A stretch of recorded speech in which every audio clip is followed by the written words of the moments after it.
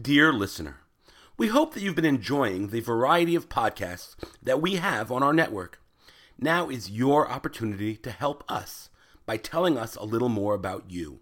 Please visit jcastnetwork.org/survey and complete our listener survey so that we can learn more about you and your listening habits. Again, please visit jcastnetwork.org/survey. Thanks so much. You are listening to A Taste of Romemu, a JCast Network podcast. For more information about Romemu, please visit romemu.org. For more information about the other JCast Network podcasts and blogs, please visit jcastnetwork.org. I need to begin with two relevant confessions. Number one.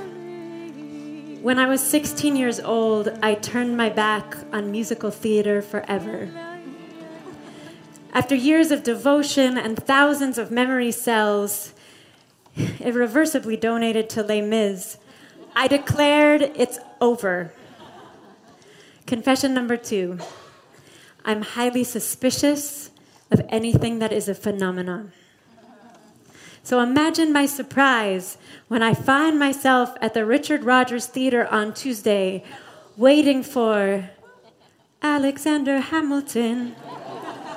My name is Alexander Hamilton. I was totally unprepared. I think I was one of the last people living under a rock who doesn't know any of the soundtrack by heart, who hadn't watched the making of, and who owns no paraphernalia. And as I'm watching, I can't help but notice that the character of Hamilton so deeply resembles another really vain, resourceful, well-dressed fellow with a musical written about him. Go, go, go, Joseph, you know what they say. Wait, does everyone knows that? Yeah. So I also couldn't help but notice that the heartbroken, jealous, defeated character with the best songs, Aaron Burr, deeply resembles those defeated, not exactly villainous brothers in the Joseph narrative, who incidentally also have the best songs in the musical version. Now, this week's Parsha begins by telling us that Joseph's brothers hate him. They hate his guts, and not without reason. This young Joseph has absolutely no filter. He talks smack about his brothers to his dad. He innocently recounts dreams about the whole family bowing down to him.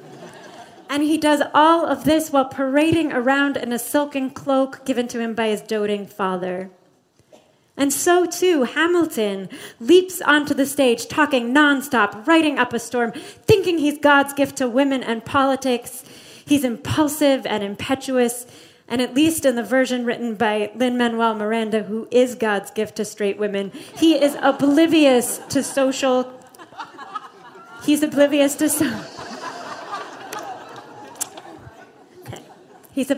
social cues. So Aaron Burr and his brothers, their anger was completely justified.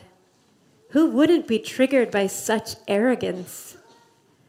But then the anger boils and bubbles till it o'erruns the stew, and they reach a point where hatred literally blinds them.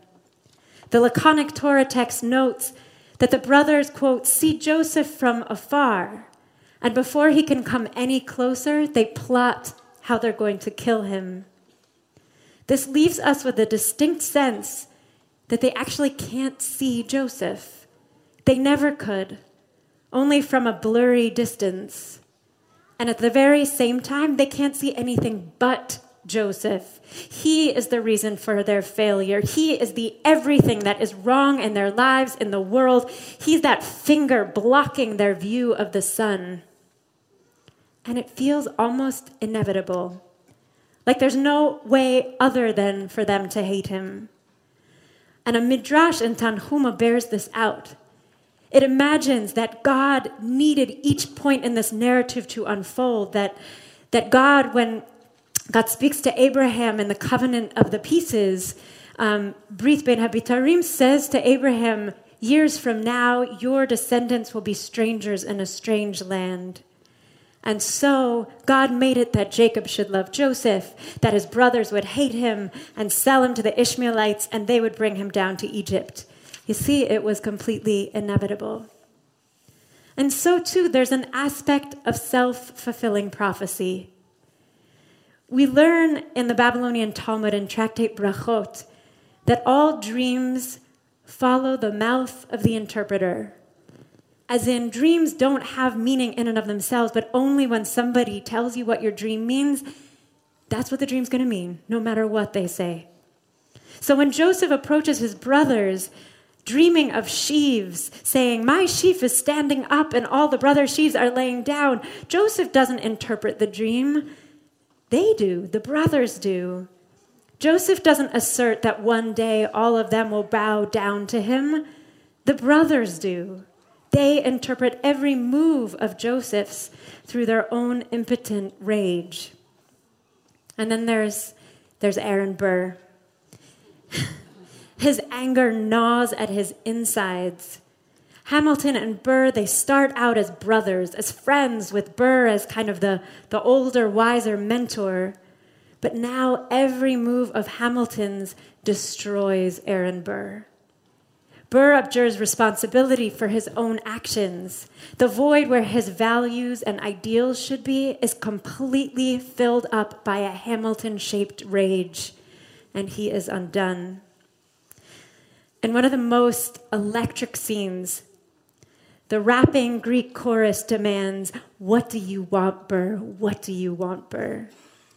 And then the music cuts out. And suddenly Burr stands there alone, naked. And this voice emerges, and it sounds almost like the voice of a broken child. And he says, I want to be in the room where it happens, the room where it happens. Want to be in the room where it happens, the room where it happens. And then the orchestra returns. He wails out in desperation and this impotent rage, the same words over and over, I need to be in the room where it happens. And at the core of his desperation is the conviction that Hamilton is the one and only thing in coming between him and that room. The room of decision-making, of making compromise, of power. He's locked out and Hamilton holds the key. It's not his own missteps, his failings, or lack of ideals for which he will fight, but it's that bloody Hamilton. You know, I don't know about you, but I have walked in Aaron Burr's shoes. I have walked in Joseph's brother's shoes. I've slid across that border where justified anger curdles into toxic fixation, devolves into an excuse not to move forward in the world. And like the Midrash, it can sometimes feel almost inevitable. What's stopping me? What's getting in my way? Oh, you know what? It's my sister. It's that friend who just didn't show up. It's that scrappy colleague getting ahead. It's that misogynist president-elect. Whoever I have cast in this role as the cause of all my failure, I'm so myopic, I can no longer see his or her humanity. And at the same time, he or she is the only thing I can see. The finger that's blocking my view of the sun. I'm stewing. I'm harnessing the incredible power of negative thinking, and the only person harmed is myself. So after it's too late, when Hamilton lies dead and Joseph is presumed dead, Burr and the brothers finally can see clearly. Beyond the rage, they can see their oppressor's humanity. Neither Joseph nor Hamilton was the primary negative force they perceived, but it's too late.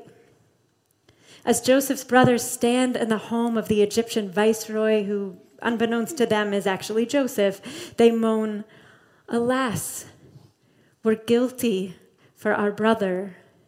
We saw his mortal distress. We saw when he pleaded with us and we did not listen. Here, Joseph is no longer that demon.